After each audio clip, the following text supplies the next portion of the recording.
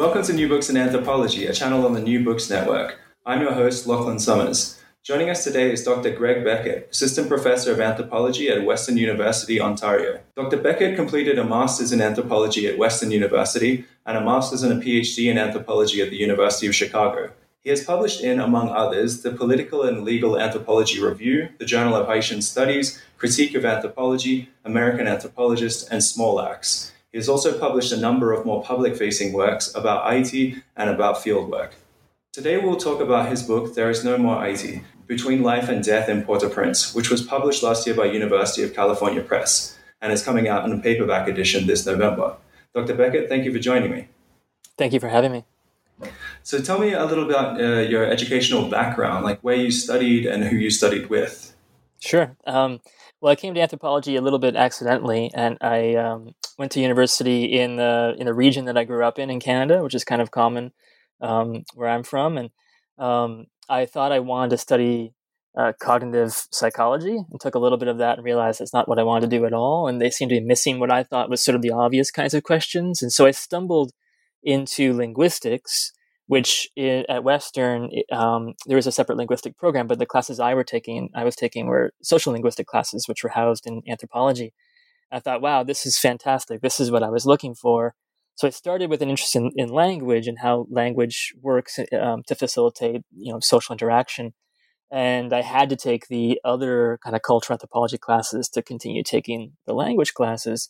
And then I found anthropology, which was also asking questions that I was really interested in, but I didn't know a kind of a discipline that asked them. And so I was really surprised to find it. And then I got a certain brand of anthropology, as I think we all do, and I kind of mistook that for the whole field. It was very, I didn't realize it at the time, but very steeped in the kind of anthropology that shaped Caribbean anthropology in particular.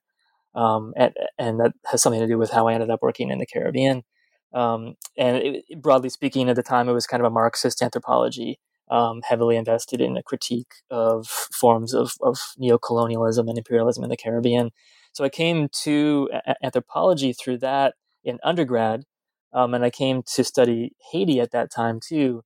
And it was a moment. This was in the 90s when Haiti, in particular, was in the news a lot as a case of what people would triumphantly think of as a democratic transition. But of course, we know, anyone who works in Haiti knows, it's quite the opposite. So I was interested in what was happening politically in Haiti, and then what I was learning seemed to be a great way to begin to think about it. And then from there, I went to Chicago, mainly to work with Michel Rolph-Trouillot, the foremost Haitian anthropologist and scholar.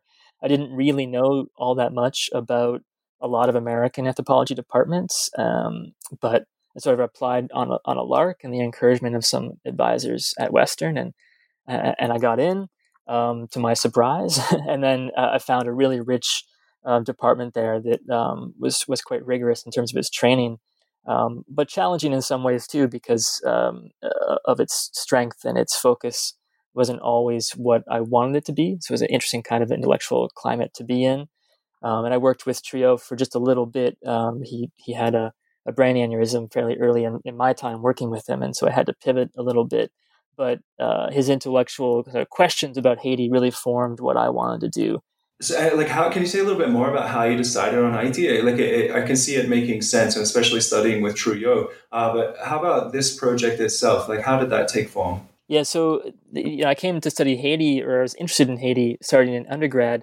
I took a general kind of Caribbean class with a person who had become kind of my favorite professor. He had a cool vibe. He taught a bunch of the anthropology classes. His name was John Gaiman. And I did a paper on Haiti for that class that was about the Haitian Revolution. And I remember thinking, as I started researching and reading about it, that just got really pissed off that I hadn't known about it before. It seemed like a world historical event that I should have known about. I shouldn't have had to try to find out about it.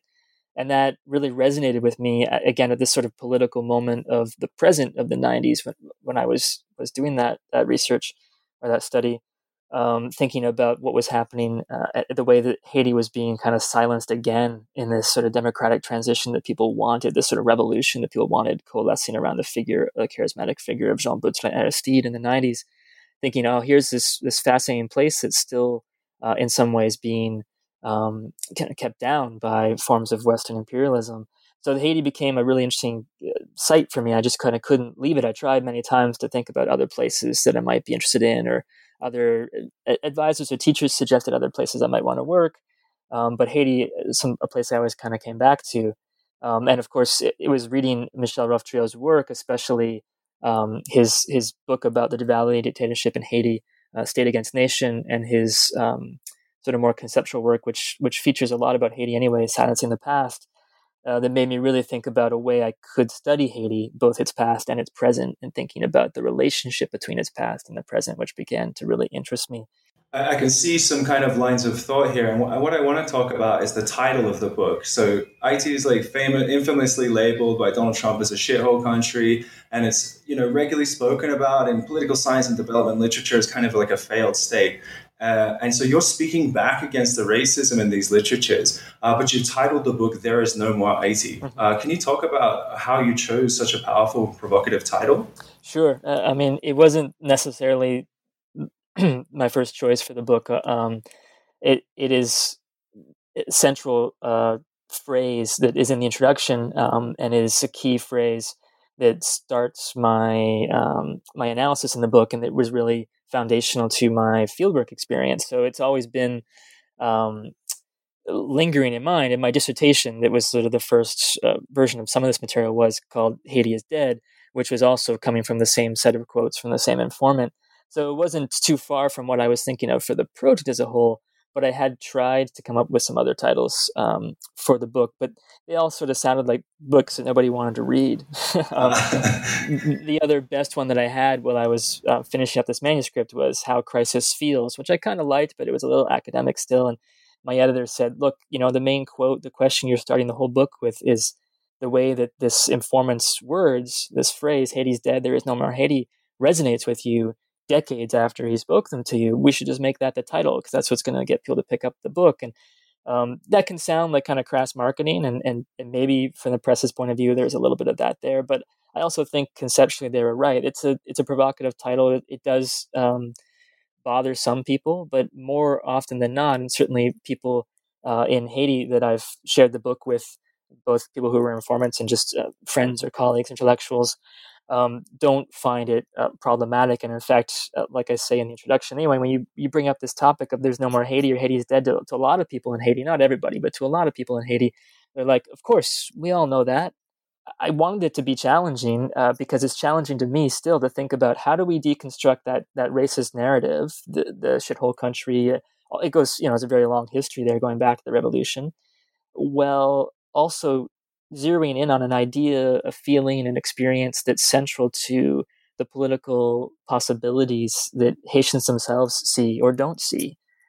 Because I think that to not acknowledge some of the stark realities that a lot of Haitians face is itself problematic. To think that you can just be naively hopeful or optimistic for Haiti is also missing the kind of thing that at least my informants are trying to get me to pay attention to. What does it mean to think that something's over and still fight for a future that you can't quite define in some way, or that might not be the exact future that you wanted, but it's still necessary to fight for? Right. I hear resonances with Yarima Bonia's work, and I noticed that you acknowledged her in your acknowledgments here. But yeah, the idea of fighting for something that doesn't seem like it's going to work, and what that feels like to struggle for. That's one of the things that grabs me so much about this book, and that's why I think this title and the cover photo is extraordinary.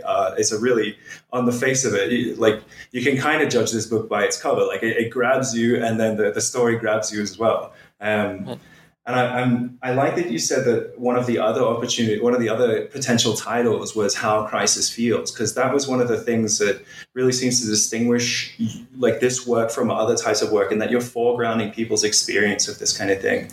Right. And I'm kind of jumping ahead in the book, but toward the end, I think in the last chapter, you're referencing a phrase in Haiti, which is "after the mountains, more mountains," which can also be understood as "after disaster, more disaster." And that was really striking for me, like personally, because I'm researching with earthquake activists in Mexico City, and they were sharing a cartoon last summer in which one person is saying, what comes after the worst? And their friend responds, the post-worst. And it's kind of speaking to this issue of how people live in enduring crises. So why for you is it so important to write an account of how people live with crisis? And why might such an account be perhaps more important in IT than in other contexts? Yeah, it's a great question. And I think that there's so much about what you just said that resonates with what I'm trying to do, and what people are saying in Mexico is very similar to what people are saying in Haiti or Puerto Rico, where Yarima Bonilla works as well.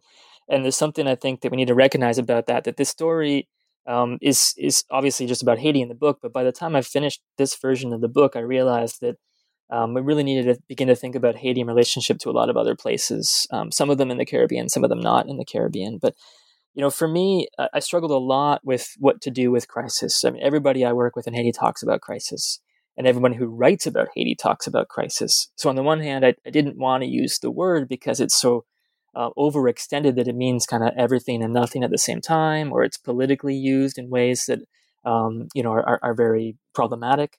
And yet, it seemed to be a concept worth using. Eventually, I came to realize there's something about the kind of conceptual core of the idea as people were using in Haiti that I couldn't get away from. And for me, the real key there was to get away from a lot of theories of crisis, which are about systems or institutions breaking down, and to get back to an earlier idea of crisis, which is really, I didn't want to get back all of this, but it's rooted in a kind of organicist idea of life and death and biological processes. And I want to definitely keep away from a kind of relapse into functionalism there with it, but highlighting the idea that I think the people I was talking to in Haiti were picking up on, which is that it gives you a language for talking about matters that are really matters of life and death and could be felt to be matters of life and death in ways that challenges our language for the political. So you can begin to think about electrical blackouts in your neighborhood or on your street in Port-au-Prince as a language for talking about the state in a way that I think a lot of other kinds of theories about politics and political action, at least as they have been applied to Haiti, wouldn't necessarily pick up on or wouldn't necessarily help us understand. They might get at the materiality, the infrastructure of it. There's certain elements that would get picked up. But what I wanted to get at was this feeling. And for me, is when people began to talk about blackouts that it really started to resonate with me. They talk about, blackouts are everyday occurrence in Port-au-Prince. And so they're expected, but every time the lights go out, it's still a little sudden because you never quite know when the blackout's going to happen. And so there's this really interesting tension or ambiguity or connection even between the expected or anticipated and the sudden and unexpected or the surprising. And I feel like that feeling, we've all had that in certain moments, but some of us have to have it more than others. And many of us are living a version of that kind of uncertainty right now in the global pandemic that we're all kind of in. But that kind of feeling of uncertainty and certainty at the same time saturates everyday life in Port-au-Prince. And so I wanted a language for that. And it took me to the realm of experience and affect and feeling in a way that I didn't realize how important it was until I really, for a little too long, I think I tried to write about it in other ways and have many failed versions of this book or other books that didn't get at that. And it's only when I began to really foreground that and let the ethnographic material and especially its focus on the kind of material and affective dimensions of social life be the center of the analysis that the book seemed to almost kind of write itself or really take flight in a way and give it that moment where you feel like you're really getting it. I see. Yeah, this is one thing that interested me because there's a lot of accounts about that look at the way that crisis is a frame that political actors use in order to kind of enable changes that would not have otherwise been possible. So skeptical accounts of crisis that seek to unpack what that means. And I was interested in the way that you used it. And I think that the nuance that you add with the idea of forever crisis is really, really helpful for thinking things through here. Can you elaborate a little bit on the idea of forever crisis? Sure, yeah. And again, it's something that came out of ethnography. It obviously sounds like a contradiction or a misnomer because crises in the language we've inherited, certainly in a kind of Western political and philosophical tradition, is that crises are events and that's not forever. They're kind of fleeting moments where something's supposed to pivot or change or it's a discourse that people use to usher in, various kinds of reforms, or it's a way of critiquing the state. All those kinds of ideas of crisis as discourse or as event. That's sort of one sort of paradigm. But people in Haiti were talking about it as something more like a structure, something that lasts, it's really durable, and sort of accretes over time. So each disaster and each crisis doesn't ever really end, and then the next one comes and it just deepens it. So you've got sort of inequality, and you've got a weak state, and you've got a hurricane, and you've got earthquake, you've got illness, whatever it might be, and all those sort of compound or cascade through social life with each other, and build this sense of a kind of forever that you can't get out of. And that was a really captivating idea for me. But the thing that really pushed me into thinking that it is really important to foreground in the book is that the people who talk about that in Haiti, who spoke like that to me and talked about forever crisis, also at the same time acted as if it wasn't going to be forever. So in their daily lives, they were not giving up. They were not. It sounds like kind of a fatalistic resignation to say crisis is going to be here forever. But what is it? How do you square this idea that people, on the one hand, are describing it that way, and yet trying really, really hard, even though they know they're probably not going to be successful, to make something happen, to make something change, to bring something together or accomplish some goal that they might have, to continue going on. And so I thought that was really important to think about how we could almost do a kind of imminent critique of this idea of crisis as a disjuncture that separates two kind of normative, stable, structural moments in social life, and not think of it as dead time, or not think of it as a moment between things that we would otherwise recognize as order, but that it is a space full of social life, even if that social life is always challenged by the very kind of conditions of something like forever crisis. This is really fascinating. So folks are living in a forever crisis whilst also kind of thinking that, or acting as if it's not going to be a forever crisis. And I think like a key example of that might lie in the second chapter. And I just want to flag one of my favorite aspects of this book is the way that you foreground phrases and metaphors and theories used by your interlocutors in order to explain idea and its crises. And you use them as analytics. I think that's a fantastic approach that anthropology should take more often. So one example is from the second chapter, where you're looking at the work that people, particularly men, undertake in Port-au-Prince and the blurry lines between economic and moral solidarity that might make, forever crisis livable. So in order to do this, you use the phrase "looking for life." What is the significance of the phrase "looking for life" for the analytic focus of this chapter? Yeah, well, first, just sort of broadly in terms of method, I mean, thank you for sort of seeing that as something in the book. I mean, it's something that I came to, again, a little late to think about foregrounding what my informants were saying. It's funny that it took me a long time to begin to really hear them as articulating really beautiful theories of their lives, and that I didn't need to then add, Western theory on top of in some way. So I had to kind of step back from that tradition, which I had learned and inherited from my training, and let the sort of the theory of people that I was working with really stand out, and not see it as data, but see it as theory. And so looking for life became one way of sort of cutting into the problem, really the problem of of activity. How does social practice and social activity generate or not generate forms of value? That was sort of the broadest question I was interested in when I began to talk to the informants who feature in that chapter.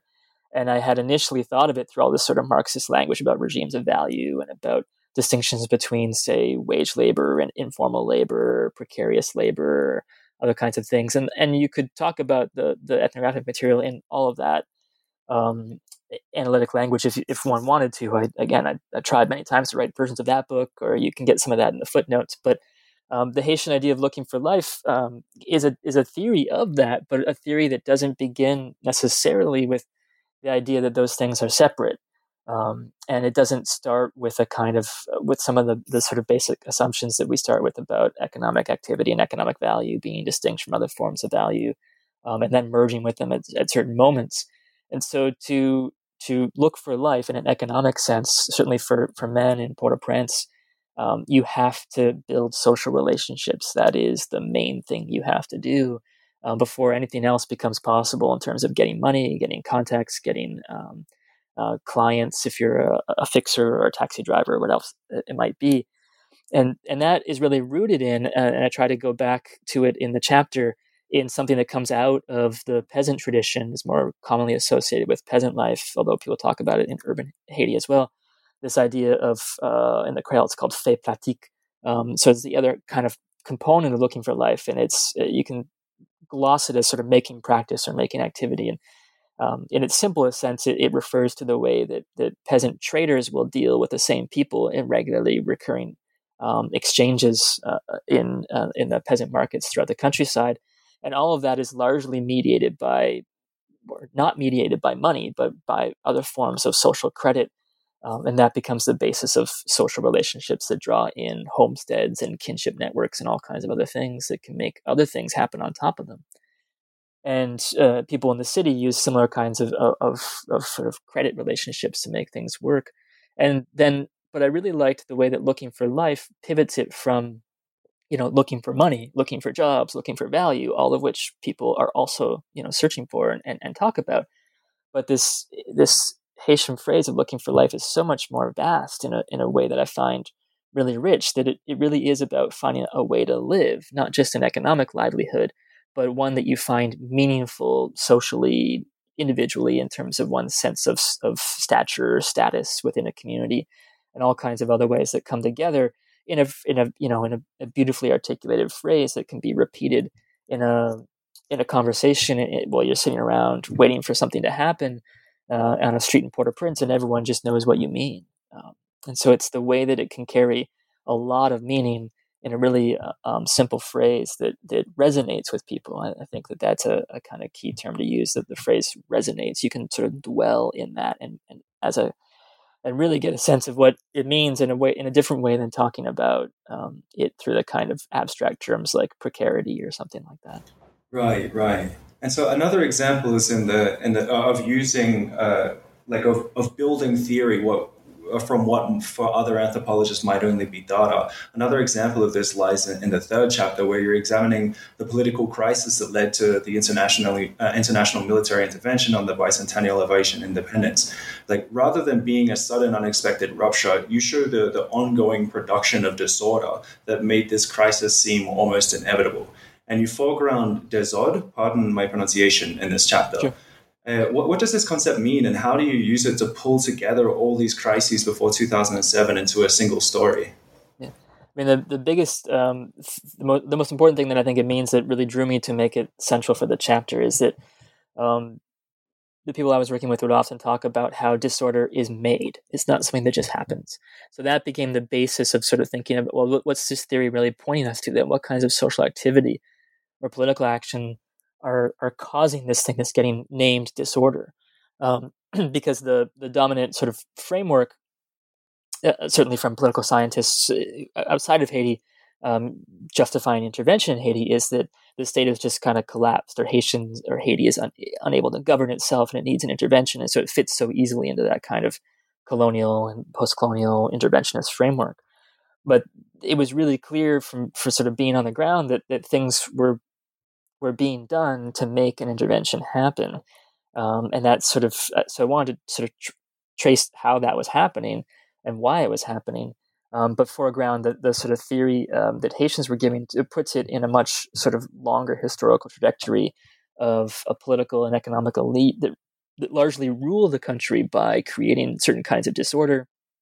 And then when they can kind of capture the state, either on their own terms or through a proxy like the UN mission, then they use the state to enforce all kinds of forms of violent predation on the citizens. So thinking about the politics of the state in Haiti without really beginning with the state, but with beginning with something more like this sort of political affect of disorder as a kind of experience, and as something that we have to understand as being deliberately made, but its making is being obfuscated by the disorder itself, right? It's a system that tries to hide itself in its own sort of messiness, right? That is really powerful for certain forms of politics. I mean, it's similar to the way that a state might produce something that looks like a crisis and then use that to justify massive police violence against citizens, say in the streets of Portland, as is happening this week in the United States. And so I wanted to kind of pull at that thread and think about it in a slightly different way than the dominant sort of framework of Haiti as a failed state would get at, while also still recognizing the Haitian critique of disorder, that language of disorder, does also see the state as largely failing, but it sees it as failing for different reasons and in different ways than the idea of the political science idea of a failed state, or really even the kind of other thing that I had initially turned to in an earlier article, and a sort of Agamben sense of a state of exception, which is a certain analytic language you can use to understand what happened then. It's certainly a kind of one of the technologies that was used to make disorder appear and to allow intervention to happen. But there are some other things going on as well. And I think that it was just important for me to get at that sense that instability, uncertainty, insecurity, all the things that we associate with crisis were being actively created by people, and people who were experiencing them were trying really hard to not only survive them, but to figure out who's doing it, why, and how to critique it, and how to. The biggest thing that was challenging for people is they had to figure out how to situate themselves in relationship to the groups causing disorders so that they didn't get killed by it, which is a very difficult thing to do when the politics doesn't announce itself as party politics or various kinds of political ideologies, but just sort of seems amorphous and free-flowing sort of terror and violence. Right. And this amorphousness and the ongoing production of disorder kind of means that you really reject a narrative of kind of like a narrative of transcendence that would either show that the crisis is overcome or it could be overcome, or it would be overtaken by a new and more urgent issue. Like instead, you kind of show how crises endure and how they repeat, and where, when the new crises repeat, they're also haunted by the old ones, but the old ones have not finished. And in the fourth chapter, you're really examining how people experience these untranscendable crises. And you use the metaphor of blackout to explain the collective and individual sense of a loss of power under those conditions. What does it mean to live in a blackout? Yeah, I mean, there was another kind of phrase that really struck me when it was said. People talk a lot about blackouts in the neighborhoods I work in Port-au-Prince, where the best of days, there might be a couple hours of electricity if you've illegally tapped into the grid. But you don't know when that electricity is going to come. If it's going to be, at 2 a.m. or 2 p.m. Right now, for the past year, there's been almost no electricity in many parts of the country, so that things have gotten even worse. But as I started to talk to people about, why they were talking about blackouts all the time, they began to use the idea of the blackout to talk about the experience of the 2004 coup, which sent Jean-Bertrand Aristide out of the country for the second time, and ushered in a wave of intense repressive violence against his supporters in many of the neighborhoods where I was working. So people began to use this language of living in a blackout, and it really struck me. And on the surface, it's partly just a really clever turn of phrase, because they're playing on the idea that there's a loss of electrical power and there's a loss of political power with the ouster of their preferred candidate. And all that signals. I think that in 2004, it was a second coup, the second time that Jean-Bertrand Aristide had been kicked out by an armed coup in Haiti. For people of a certain generation, a certain age in Port-au-Prince, people that had come of age after the Duvalier dictatorship, or had fought against it and fought to get Jean-Bertrand Aristide in power and to elect him in the late 80s and early 90s and up to the 2000s.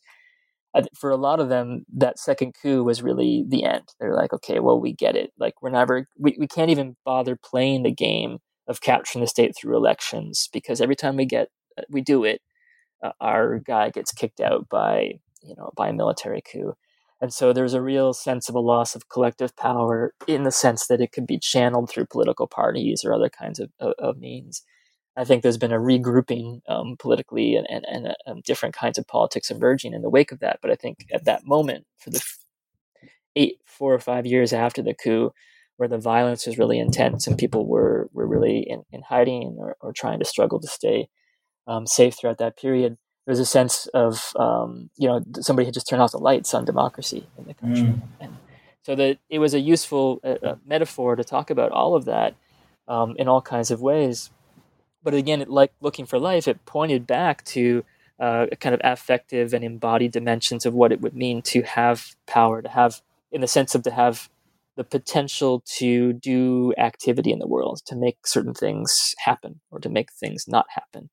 And that was really resonating with me with some of the other kinds of ways that my informants were talking about crisis in all kinds of other dimensions, as well as the main kind of experience of crisis is that it was constantly throwing into question your ability to do things, to have the kind of potential to make something happen or have an activity happen that connects up to social forms that you want it to connect up to, a ritual that actually works, or your labor actually produces money, or your political activity actually produces something like democratic politics and whatever it is. So just exploding the gap between activity and the form of value that the social practice is supposed to bring forth in some way.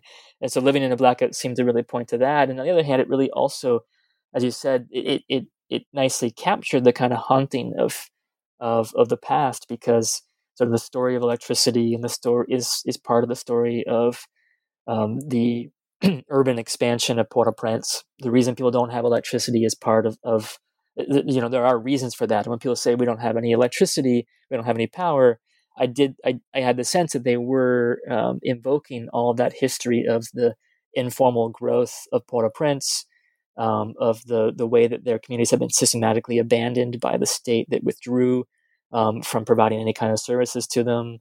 And so it became a language of talking about the absence of the state and also the presence of the state in forms of terror or violence. And so it really captured, again, that ambiguity of the state's presence and absence, similar to this idea of the certainty and uncertainty of the blackout happening. And so your final chapter examines the 2010 earthquake in Haiti, which has been written about a bit. I'm thinking like Paul Farmer and Mark Schuller and so on. But I see your account departing slightly from those kind of works, and I see it departing from, say, disaster studies as a literature. What's the focus of this chapter, and how do you see it adding to these works? Yeah, I mean, it was a challenge of thinking about how to write about the earthquake. And just briefly, by way of context, a lot of the research was done for my dissertation first, which I finished in 2008. And I was working on a very different book based on that dissertation in 2010 when the earthquake struck. And I kind of ditched all of that, and I sort of stopped doing academic work anyway, and was much more focused on trying to work with NGOs and Haitian communities and in the most immediate and pressing kind of context after the earthquake. And when I returned to thinking about writing a book, it didn't make sense to write the book I was trying to write, because now that world didn't really exist in the same way anymore. And so I did some new research after the earthquake, and I wanted to integrate that into the story. And it was hard to figure out exactly how to do it. And the thing I most wanted to avoid, for reasons I'll get to in a second, is to make the earthquake seem like it is the disaster or the crisis. And it's really easy for humanitarians who work in Haiti right now, or the international community, to date all of the crisis to the earthquake. It's sort of kind of put everything else to the side in a way.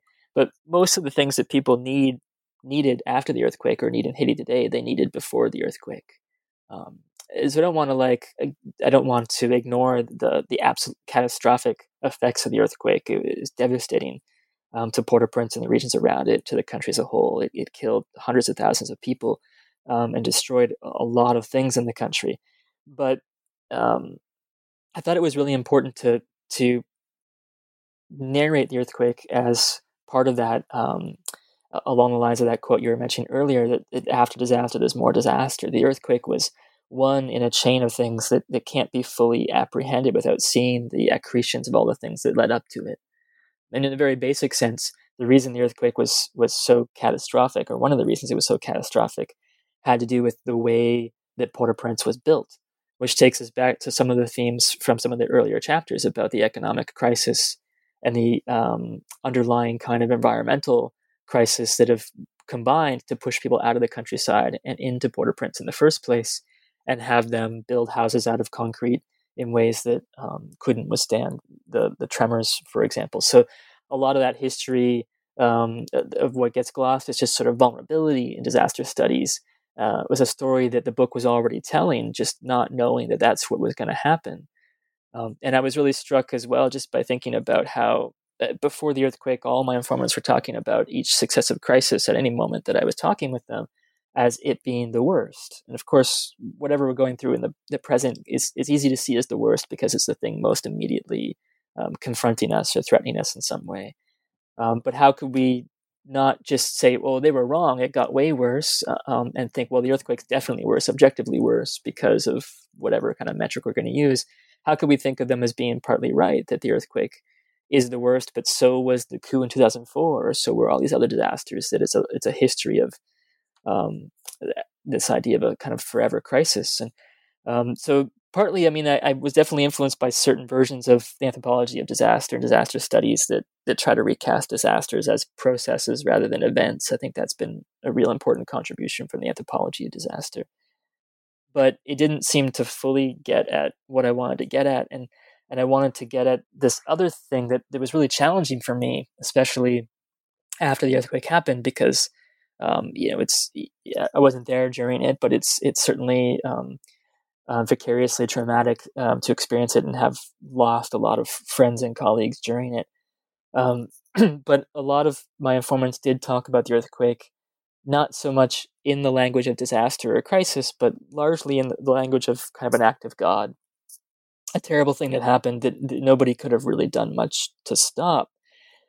What they were really interested in talking about, though, and getting me to pay attention to, was the responses to the earthquake. Basically to see what was there before and how problematic that was, and what was happening after the earthquake in the problematic humanitarian intervention that didn't really accomplish much. And in fact, by many reckonings, may have made the country worse off.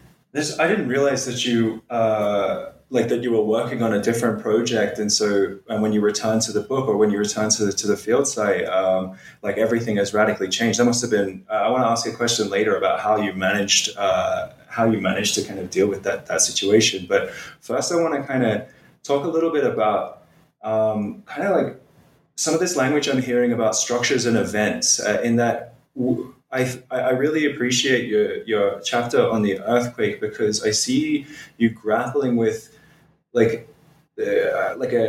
drive to avoid turning the earthquake into a singular event by unpacking the various structures that make people vulnerable, but not doing that in the way that's kind of standard in disaster studies, that kind of makes it as if Port-au-Prince is dormant, awaiting, an earthquake that would, animate all of these structures that are pre-existing. Like, you want to show that the structural things that made the earthquake an event were actually produced by previous events, rather than just these dormant structures that are just sitting in a spot. And that, I think, connects to what you're saying about the presence and the absence of the state, and blackouts being at once surprising and predictable. Were you thinking this through in terms of structures and events, or do you find that kind of language, that kind of binary, just not useful in this context? Yeah, I mean, it's definitely a language that sort of there in my training that I've been trying to get away from. So you're kind of right to see the struggle in the text to get past it in a way. But I don't know that there's a great sort of solution out of it in all kinds and except, try to struggle to get past the binary and reject it in some way.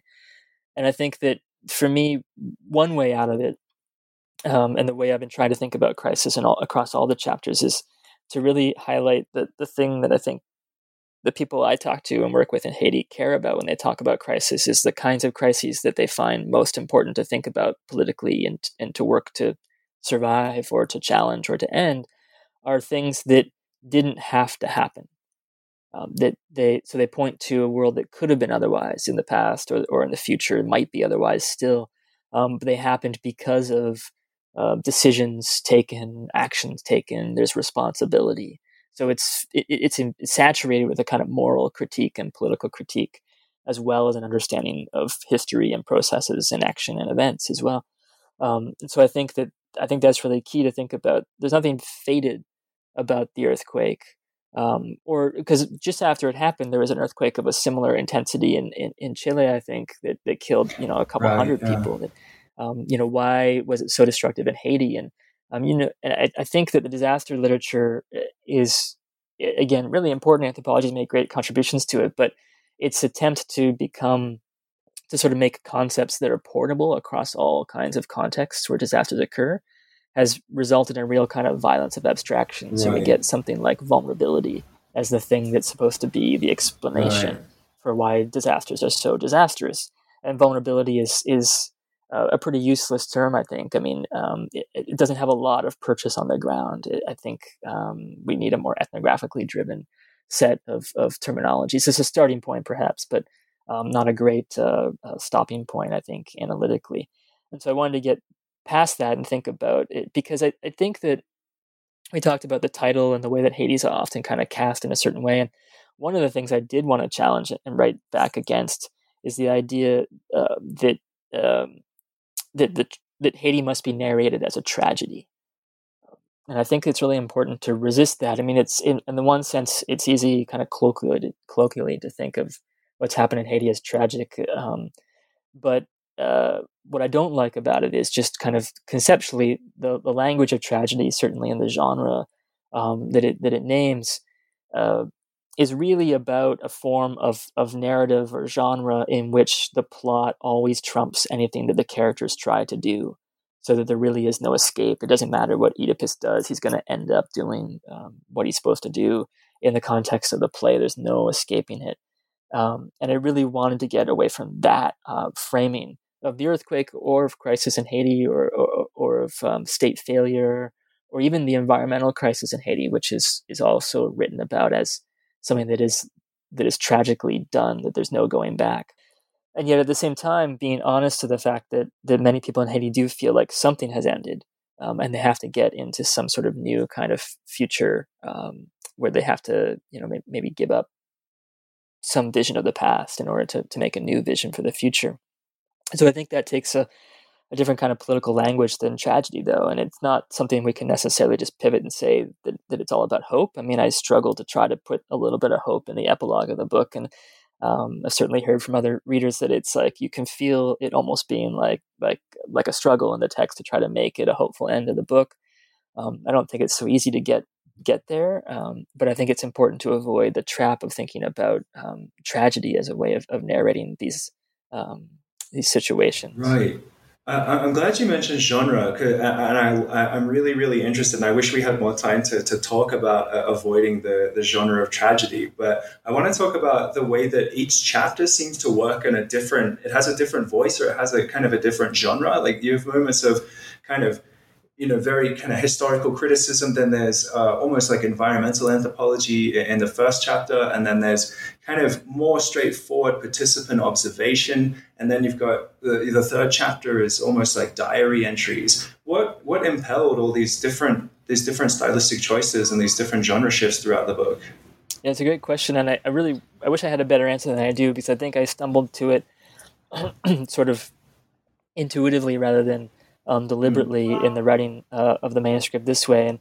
And one thing that was happening is that every way I was trying to write the book before this version of the manuscript was trying to have one sort of style or genre through the whole thing. Mm-hmm. And it never worked. Right. It was always falling apart somewhere about halfway through the manuscript or something. And I was going crazy thinking, I got to write, I want to get this book finished.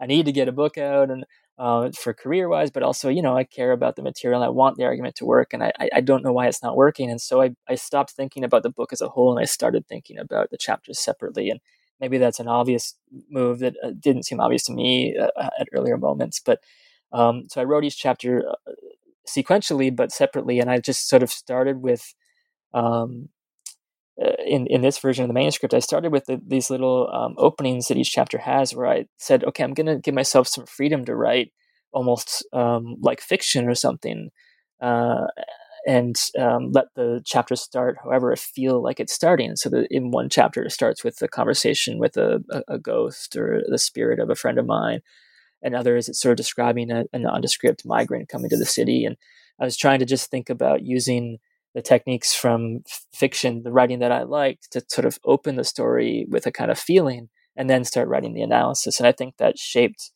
a much more, it brought me to a much more heightened sort of awareness of genre and narrative and storytelling, and how that was going to be really key, not as something that we sort of do as the vignette, but as people like Carol McGranahan have it, thinking of ethnography as theoretical storytelling, putting the theory in the story and in the narrative and in the genre, and letting the form of the narration and storytelling do a lot of the conceptual work.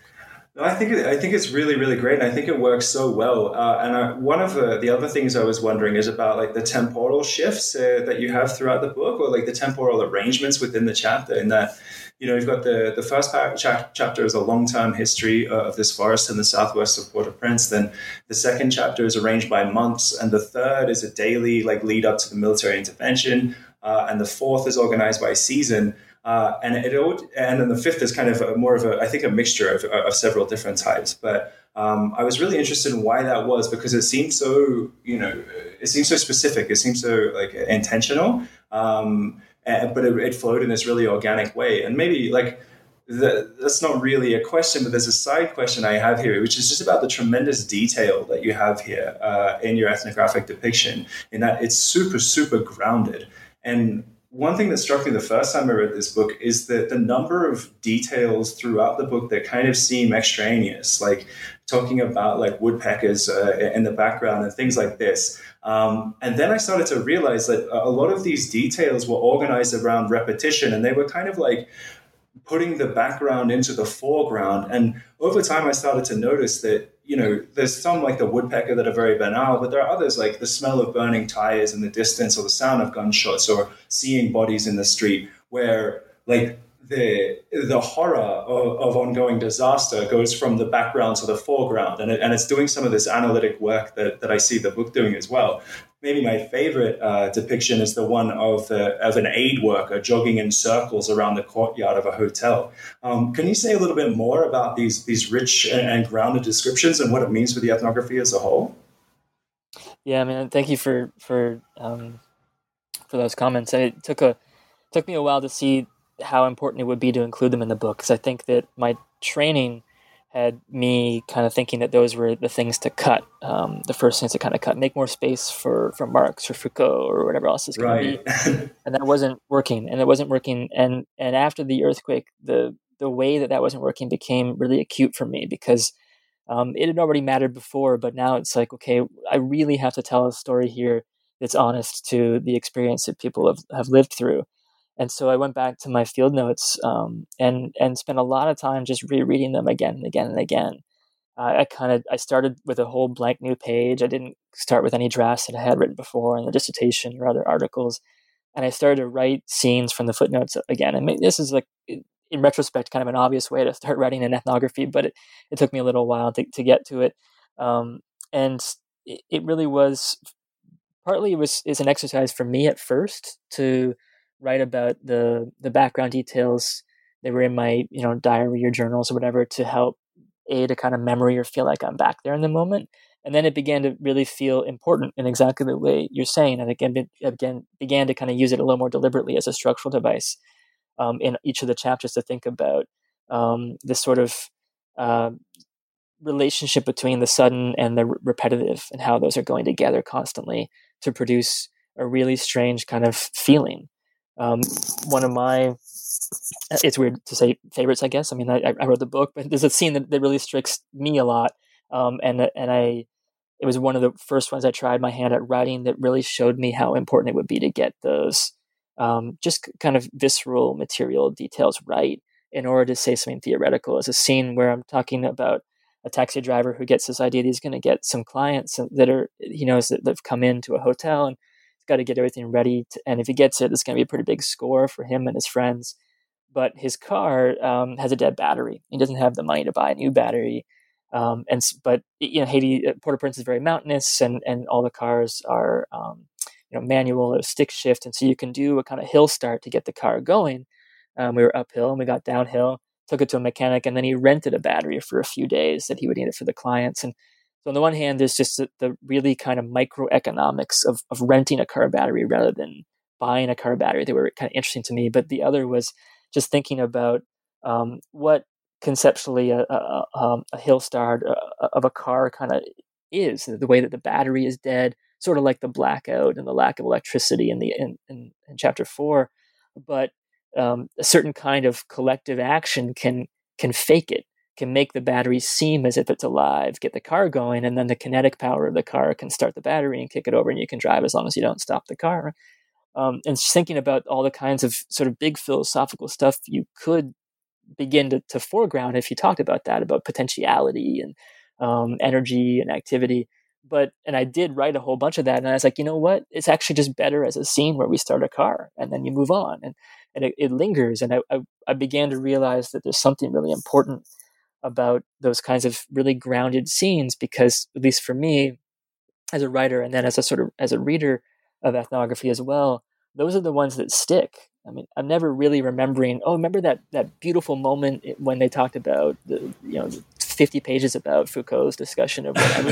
Like, you do have to go back to there and remember those parts for various kinds of reasons. But the things that stick for me as a reader are moments that I feel I could dwell in. And I wanted to get at that idea of dwelling in the midst of crisis. And that's part of why this other potential sort of title for the project or the book of How Crisis Feels is really about that. How does it feel to dwell in the midst of crisis that feels repetitive and feels sudden at the same time? It feels like nothing and it feels like everything. Okay, and I just want to jump back to the earlier thing you mentioned about not being in the field during the earthquake and having it really kind of reshape the research you were conducting. You've written elsewhere, say in Anthrodendum, about the ethics and experience of research, especially where, like, as you say, your research is going well, but the situation is terrible, and you're powerless as your friends, and being powerless as your friends and interlocutors suffer generates kind of a vicarious trauma. How did you manage this in your own context? And do you have any thoughts about trauma-informed ethnographic practice, especially in this pandemic moment?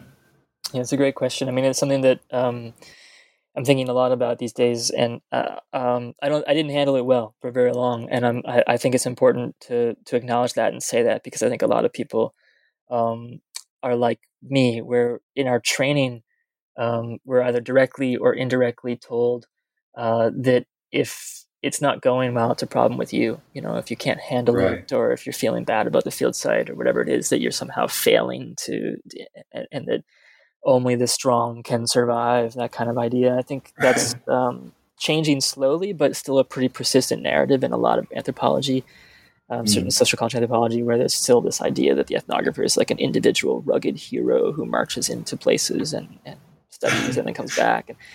And, I didn't realize what was going on with me until fairly late. And actually, I was trying to write this book.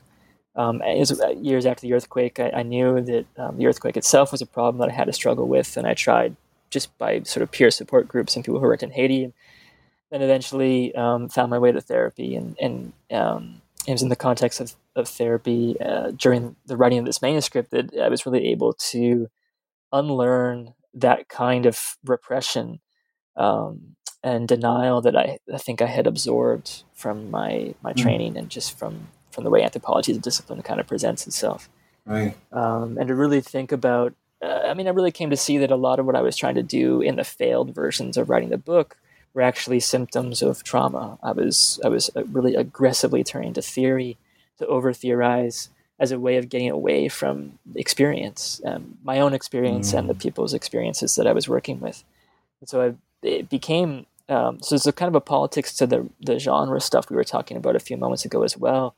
It's really rooted in a kind of, in my own journey through recovery for post-traumatic stress disorder, and thinking about ethnography as a kind of care work that really does require being sensitively attuned to some of the kinds of experiences of trauma that people are having, either as us as researchers or people that we're working with. Mm-hmm. Thank you. That's really helpful. I know, just speaking as a person who's in the field, and a lot of my friends are too, like this is a really difficult time. So I appreciate your guidance there. And I'm wondering, so what's next for you? Do you have other projects that you're working on right now? Yeah, I have two projects on the go. One is kind of just deepening some of the stuff from the book and continuing to explore some of the same themes in Haiti. And so that project is really clustered, or opens up from the idea of the blackout as a language for talking about politics and experience into an analysis of the kind of material infrastructure of disorder as it's built in Port-au-Prince, and looking at electrical grids, but also a kind of a curious or an interesting relationship between forms of state indebtedness, the Haitian state's indebtedness, and what people in Haiti call the sort of energy crisis. For most of 2019, there was very little, if any, energy available in Haiti. Oil or diesel, electrical energy, and that's still largely the case now as well. And so there have been massive protests against that that had locked the country down. So most of 2019, Haiti had been going through what Haitian activists called locked country, or the lockdown, which is curious from the point of view of 2020 to think about the ways in which everyone is locked down for different reasons now. And it was a series of sort of direct action protests against the government. It began with a criticism of the government's corruption involving a deal to get cheap oil from Venezuela. And this is a very complicated kind of story that I'm trying to disentangle, but I don't want to get too focused on the details of that, but I want to focus on the experience of this relationship between the lockdown as a deliberate form of politics, something like a general strike, essentially, where you block circulation and activity in the city as a way of highlighting the political economic problems in the country, and contrast that to the blackout, where people feel powerless and feel like that it's the state's own lack of capacity or its direct forms of violence that are blocking you from doing something. So I see these as two sides of the coin. On the one hand, the feeling that the state's made you powerless is the feeling of the blackout, and then this emerging kind of politics in Haiti, which is a very new kind of political movement in Haiti. It's very different from and refusing to be captured in the terms of earlier party politics of the Aristide Democratic era. This idea of the lockdown as the people have the power and they can shut the country down. Now, it hasn't worked out very well, and things have gotten more complicated with the global pandemic and COVID-19, but I wanted to think about those two, the lockdown and the blackout. So I'm working on some ethnography or some analysis of that. I can't really be in Haiti right now, so it's also a challenge of thinking about how do you do long-distance ethnography and thinking about social media and other kinds of forms that can explore, that you can use ethnographically. And then the longer sort of next book, big project, is actually a turn to, I'm thinking of the project in my mind as being called After Trauma. And it's going to look at a couple of different comparative ethnographic cases of people who are dealing with trauma or the wake of traumatic incidents in their lives. Mostly people who embrace the category or the clinical designation of PTSD as something that becomes key to their sort of path for recovery. But I also kind of want to have that ethnography tell part of the story of how we all, in some ways, live in a world shaped after trauma, because I think trauma, somewhat like crisis, has become a concept that has been so extended that it saturates a lot of everyday life as a way that people have just picked up to name their experience in all kinds of ways, different from the clinical diagnostic use of the word. And think about how trauma might be not just a central experience for lots of people, but a central kind of political category to try to name the effects of certain kinds of forms of violence that many of us experience. Well, I really look forward to both of them. They both sound like critical and really necessary projects. But I want to thank you for the book that we've discussed today. I've read it several times. I think it's wonderful, and I really appreciate you joining me today to talk about it. Thank you so much.